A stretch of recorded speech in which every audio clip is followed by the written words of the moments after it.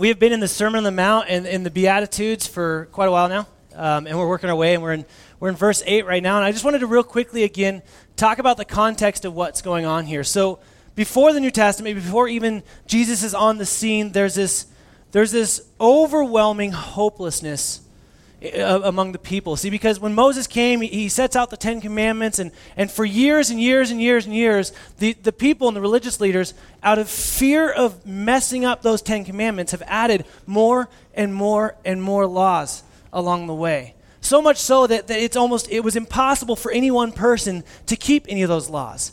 And in fact, they would fear and they would struggle and they'd strife. And I think at times when we see the questions of people in the Gospels where they come to Jesus saying like, well, what's the most important one?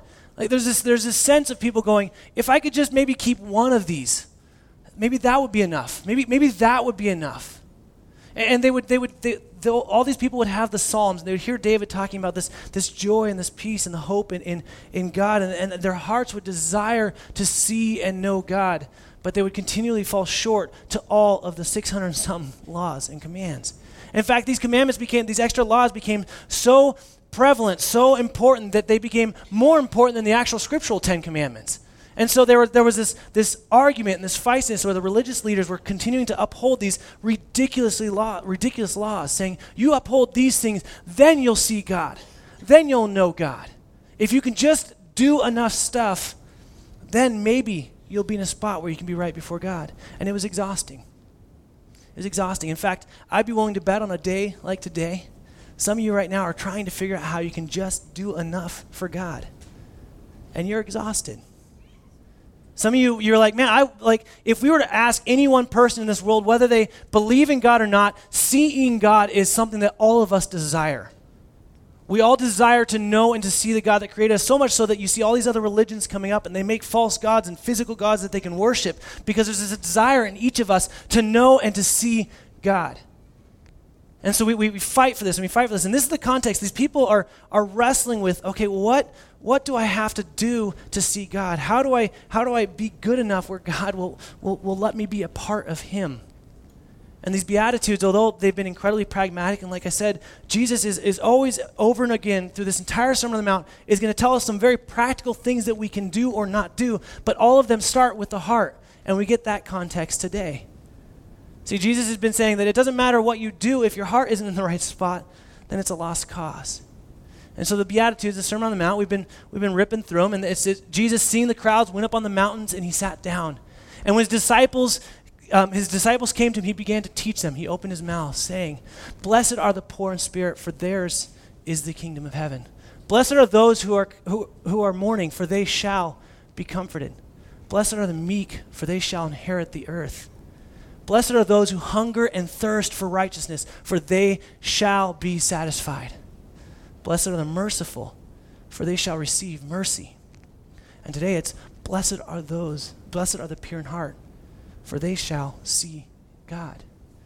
Jesus just slaps a massive statement in the middle of the Beatitudes. It almost feels like it's a little out of place, because this is the context of really all of the first 5 fall into this, and the rest come out of this as well. You can see the last 2 fall right out of what a pure heart. And he drops this massive statement. This is probably one of the biggest things that Jesus says in all of his time on earth. One of the biggest things, because right here he's saying, if you are pure in heart, you shall see God. And this was what everyone's heart then, and I would argue, I would contend with you that every one of our hearts are desiring today to see God. Tucked away in the middle. It's a central truth for all the previous Beatitudes, and from there, the rest of them fall. See, from the heart are all the issues of life. In fact, 1 Samuel 16:7, Samuel's supposed to set up the king, and so he brings Jesse, who has all these sons, and Samuel starts looking at these sons as, oh, wow, look at how strong they are. Look at their stature. Look at their prominence. Look at how many times they go to church.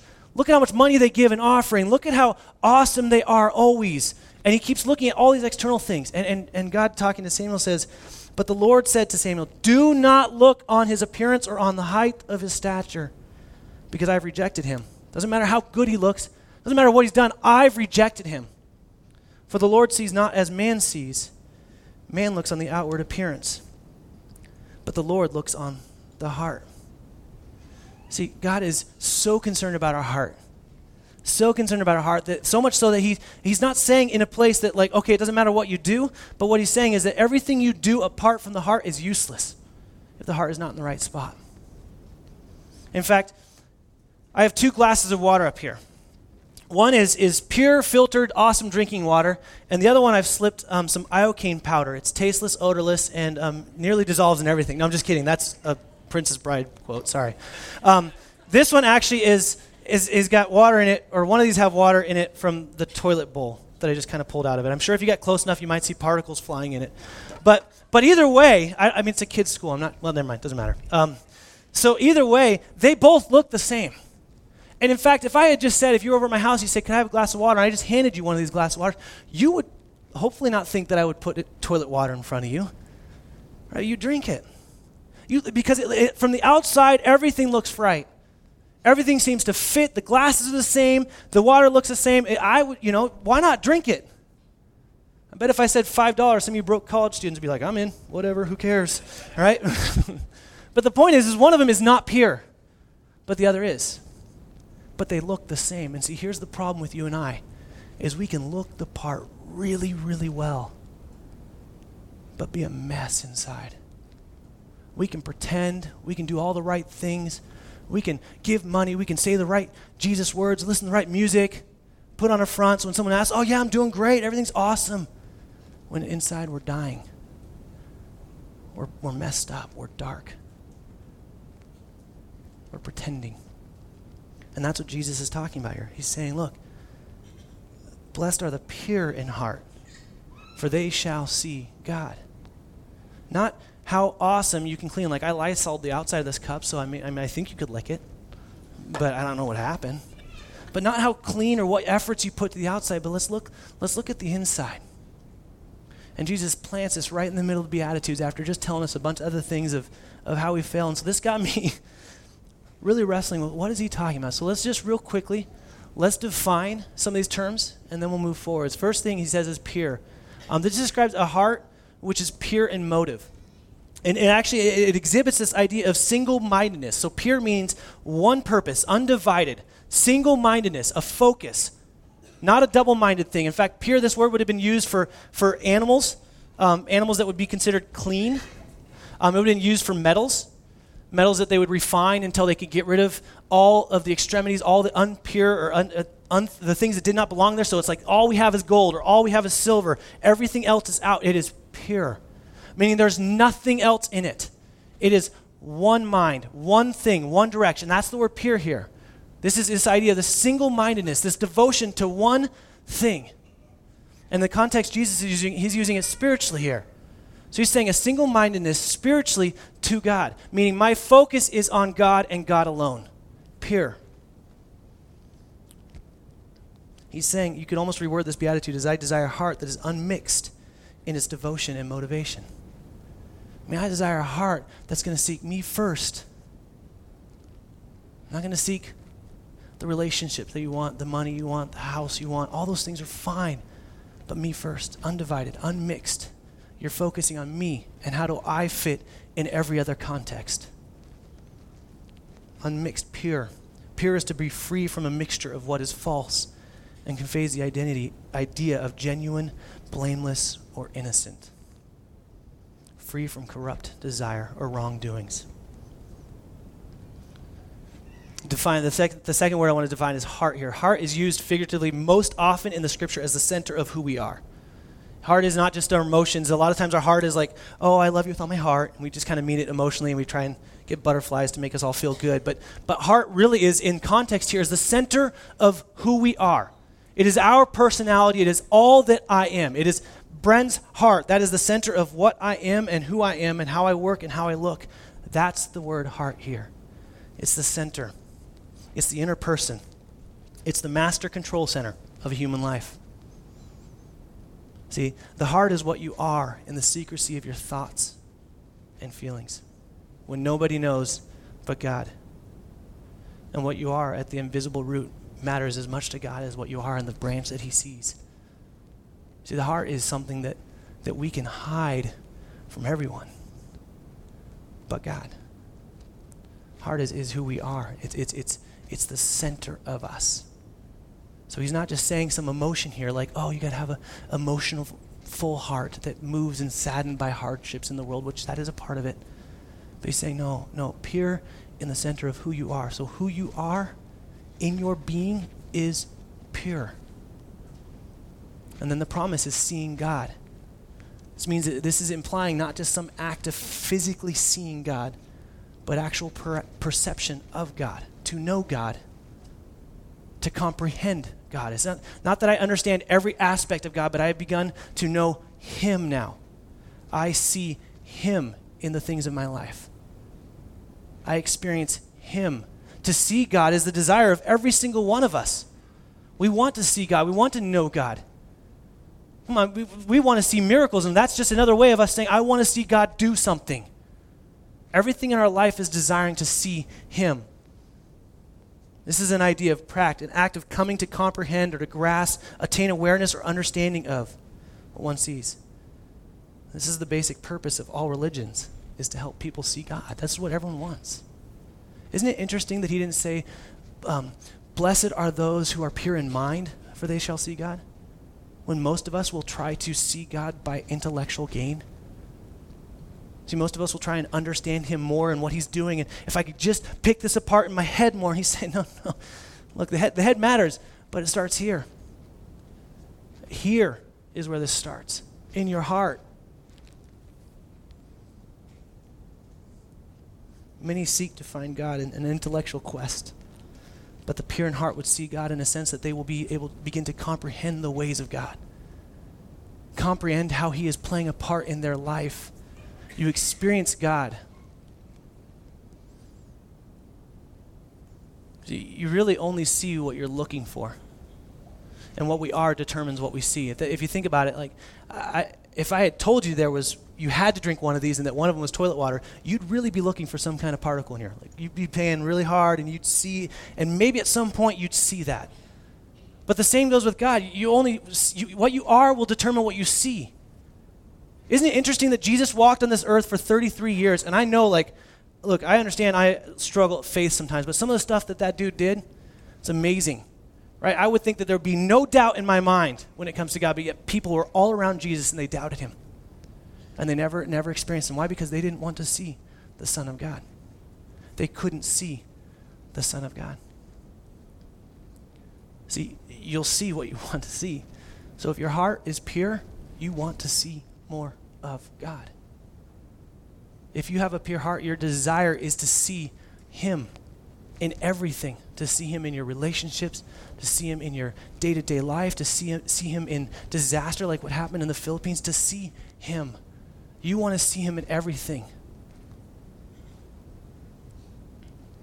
In Hebrews 11:27, speaking of Moses, it says, by faith he left Egypt, not fearing the king's anger. He persevered because he saw him who is invisible. See, Moses, remarkable. Moses saw God. And we get this story of him seeing him, and he comes down, and he's like glowing, so he puts his veil on. But even Moses, after time, it faded. You know what 2 Corinthians tells about us, about you and I in Christ? 2 Corinthians 3:16-18. But when one turns to the Lord, the veil is removed. Now the Lord is the Spirit, and where the Spirit of the Lord is, there is freedom. And we all, with unveiled faces, beholding the glory of the Lord, are being transformed in the same image, from one degree to glory to another. From this comes from the Lord, who is the Spirit. See, we have even a greater privilege than Moses did. We get the veil is removed. We get to see God through his Spirit inside of us and in this world. In Christ, the veil has been taken away, and now in Christ we can see God face to face. His glory has been revealed to us, and more than that, we are being renewed daily, transformed daily into more of his glory. See, maybe the issue is with this pure in heart. As I wrestled with this, because I can tell you right now, I can't think of a day, sometimes maybe a week that goes by where I'm not single-minded. I can't, it's like, man, I get so distracted. It's hard to focus on God and see him as my own motivation. And I think I have sincerity, but really, sincerity is only going to get you so far. And so what I realized is, as I was wrestling with this, is that maybe you and I need to spend less time trying to figure out how to make the outside of this glass clean in hopes that we will be pure in heart and really let God start to transform the inside. Maybe it's time that we stop spending so much effort about doing enough, or, well, if I just do this. I hear this all the time. We see this all the time. Man, well, I'm doing this, this, and this. Where's God? I'm doing. We do all over ourselves, guys. Like, it is just ridiculous. None of us have recognized, and we struggle to recognize how to be with God. And this is impossible for us. To be pure in heart. If any one person can raise their hand, man, I've been pure in heart for 6 years straight now, I would love to meet you and hear your secret. But see, here's the crazy thing. In Christ, it's possible for all of us. In fact, in Christ, I'm pure in heart. In Christ, you're pure in heart. Let's look. This will be fun for a second. I want to talk a little bit about our heart here. See, because Jesus says, he's very, very, very specific about this. He talks about it over and over and over again. There's a section in Matthew, we'll get there probably, who knows, in 10 years, because the rate we're going. But Matthew 23, where he's doing this, like, this whole woe to, and it's like, man, you want to really feel bad about yourself, just read this section. But anyways, he's saying, woe to scribes and Pharisees. Woe to you religious people, you religious leaders. And then he says, you hypocrites. For you clean the outside of the cup and the plate, but the inside they are full of greed and self-indulgence. You blind Pharisee. First clean the inside of the cup and the plate, that the outside also may be clean. Isn't it interesting that he talks about dealing with the outside and the blindness that comes with that? You're blind if you're focusing on the outside. You're blind. So you keep the outer parts clean. Doesn't really matter. Jesus is more concerned about the heart. He says, out of the heart, that'll take care of the outer stuff. Matthew 15, 18 through 20, it's when they're coming to argue with Jesus because his disciples didn't do the ceremonial cleanse before eating. Like, I'm one to believe in washing your hands, but there was a ritual behind this. And they were saying, well, why don't they wash their hands? Like, they don't observe the laws. And Jesus comes in with Matthew 15 and says, look, what comes out of the mouth proceeds from the heart, and this defiles a person. For out of the heart come evil thoughts, murder, adultery, sexual immorality, theft, false witness, slander. These are what defile a person. But to eat with unwashed hands does not defile anyone. He's saying, look, it doesn't really matter. It's out of the heart. It's out of the heart that defiles someone. It's what comes out. It's not what you put in. In fact, that section talks about, like, you put it in, it's just going to come right back out. It says that right before that in that text. It's what comes out of our heart. That's what defiles someone. We live in such a distracted world. We're so focused on so many other things, and Jesus tells us in Matthew 6:24 that you can only serve one master. You're going to love one, hate the other. And some of us right now, because we're trying to clean the outside of us, because we're trying to look good to people that don't really know us, we're serving two masters. We're trying to serve two masters. And Jesus says that's impossible. So how do we get a pure heart? That was the question I ran into this week. Because see, this beatitude shows us really clearly the fact and the evidence of the absolute necessity of the grace of God in our lives. This beatitude points to the fact that we are in need of grace. Because every single one of us would recognize, we could probably think back one day, 24 hours a week, man, that was definitely not single-minded. Ooh, that wasn't pure. We are in need of God's grace. In fact, let's just see what the Bible talks about, just to make you guys understand that you're not alone in this. Let's see what the Bible says about our heart. You ready for this? It declares that the heart is deceitful above all things and desperately wicked. Who can know it? Jeremiah 17. Awesome. Proverbs 28 says, he that trusts in his own heart is a fool. Feeling good again, right? Our hearts are awesome. In Ecclesiastes 9:3 is just like Solomon's like, done. This is an evil in all that is done under the sun, that the same event happens to all. Also, the hearts of the children of man are full of evil, and madness is in their hearts while they live, and after that they go to the dead. See, our hearts are horrible. Paul describing man as God sees him in Romans 1 is Romans 1:29. They were filled with all manner of unrighteousness, evil, covetousness, malice. They are full of envy, murder, strife, deceit, maliciousness. They are gossips, slanderers, haters of God, insolent, haughty, boastful, inventors of evil, disobedient to parents, foolish, faithless, heartless, ruthless. though they know God's righteous decree that those who practice such things deserve to die. Man, left on our own, our hearts are sick. But here's the best part of this beatitude, and the reason why I think Jesus planted it right here. The best part is that those people, those malicious, deceitful, envy, murderous, spiteful people, to that person, God offers grace and forgiveness. To that person. Do you get it? In your strife and envious and malicious way, and your lying and your anger and your hatred, in that spot, God comes in and says, here's your grace. Not, hey, dust off the back, clean up the outside, and let's fix all this so that then maybe you can be right. He never touches the outside at the beginning. In fact, he goes right to the core of the heart and says, no, in Jesus' blood being spilled for you, you are pure as snow. You are deemed righteous by what Jesus has done and Jesus alone. And then he starts working on the external stuff. And then he starts refining us in this process of cutting off branches that aren't connected to him and making us more like him. But that doesn't start at the beginning. The beginning is, you're ugly, you're horrible, you're dead. I will make you alive. I will bring life into you. My grace is sufficient. I will lavish it on you. And here's the best part, because I have made you pure, you can now see God. You can see God in your marriage. You can see God in a sunset or a sunrise. People that don't know God, they see it's like, wow, that's pretty. Their hearts are yearning to see God in that. He made every single one of us to desire him. Our hearts are aching for that, and we can have that. We can see God, and we can have a pure heart in Christ alone and what he did. And here's the best part. See, Jesus cleanses us. He creates us in a pure heart. And then Jude 1:24 and 25 says, now to him who is able to keep you from stumbling and to present you blameless before God, talking about Jesus, the presence of his glory with great joy, to the only God, our Savior, through Jesus Christ our Lord, be glory, majesty, dominion, and authority before all time and now and forever. And if we were in like a really crazy church, I'd say, can I get an amen? Right? Because an amen to the fact that he is presenting us. I'm not on my own. This double-minded, broken person that I am, I don't have to present myself to God. Christ is presenting me. He's presenting you. So all that you are in your ugliness, Christ comes in, endures the wrath of God in your place, so that you can be pure in heart, so that you can see, you can know, you can taste, you can touch the living God who created you.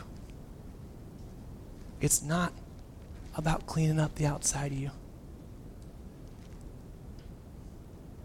Look, disciples in Jesus, we have the right motives. We're going to fail. We're going to fall to sin. 1 John tells us that in 1. Anyone that says that they don't sin, they're a liar. But he goes on to say, but when we do sin, because you will, you have an advocate. You know what that is? That's Jesus Christ standing up there, stating your case, not saying, no, God, trust me, they're okay. No, he's saying, no, God, they're horrible. But I paid for that. I stand in their place and I make them righteous. So he's not pointing at us saying, yeah, God, they're good. He's pointing at himself saying, look what's done on the cross. I'm their advocate.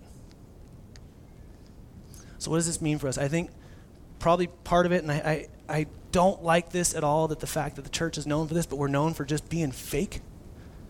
You ask anyone outside of the church, like, oh man, those church people are so fake. And I think it's because when we show up here on Sundays, everyone's like, well, how you doing? Oh, I'm good. And we pretend like we're good. So my new rule for you guys, okay, is don't ask anyone how they're doing unless you really, really want to hear it, okay? This is going to be key, because if you ask, you're going to get the next part. Because if someone asks you how you're doing, I want you to unload on them. Like, I want you to lay out like, well, you know, when I was 3, and then I want you to go on for hours and hours and on. Tell them your whole life story. Because here's the thing. A hypocrite would stand in front and say, I'm so good. Look at how I pray. Look at what I do. Look at my deeds. All the while, they're dying inside. A Pharisee is awesome at that, and I don't want us to be Pharisees. In fact, Jesus says time and time again, don't be like them. In fact, our righteousness has to surpass those guys. So I want you guys, don't ask anyone how they're doing, I mean, you can call me on this. If I'm not preaching next week or whatever because I'm out there talking to someone, getting their life story, like, hey, they were told. That was awesome. Stop being fake. Stop pretending. Look, if any one person says they have it all figured out, they're a liar. All right? We're lying to you. None of us have it figured out. That's the beautiful thing about community, is that God, in his amazing grace, has made us righteous and then put us all together as broken people and said, have fun. Like it's some kind of sick game, right? Like, we're all so messy. Will we start acting like it? Will we start living that way, recognizing that it's not a matter of what I do because God is going to take care of that. It's a matter of where my heart is with him that he's already taken care of. The actions will follow. You'll start doing things that you didn't know you even wanted to do before because you're pure in heart. The Spirit will start leading you, pulling you in directions that you didn't know was possible. The doing will come. The doing will come.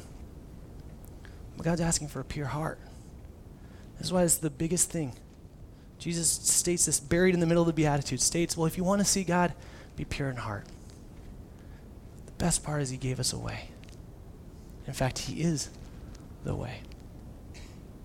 So my question for you guys this week, before we finish up, is would you define yourself as pure in heart? And I bet, I hate doing this because I feel like I'm giving people an out sometimes, but I bet that I asked that some of you are beating yourselves up right now. You're like, man, I did this and I stink and I know I love Jesus, but I keep messing up. I keep going to that relationship. I keep going to that website. I keep going to that alcohol. I keep going to that drug. I keep messing up. And you just start beating yourself up and go, obviously I'm a horrible person. Well, God is not a God of shame. In fact, Romans tells us that if anyone's in Christ, there is now no condemnation. None.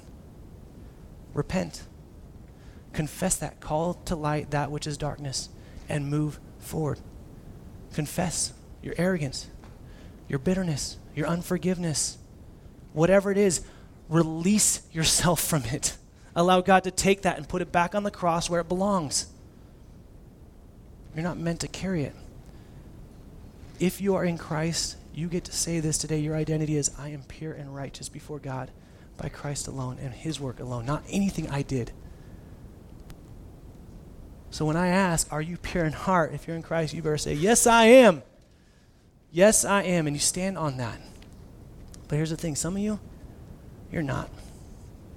Some of you, in fact, Jesus says, people, they do a bunch of stuff for him, and they come to him. We'll get to this again later in Matthew. And he's like, man, we prophesied in your name, and we cast out demons in your name. Like, evil spirits were moving because of your name. We did all this. And Jesus is going to say, away from me, I never knew you. I never saw you. Evil one, away from me. See, Jesus is about knowing us.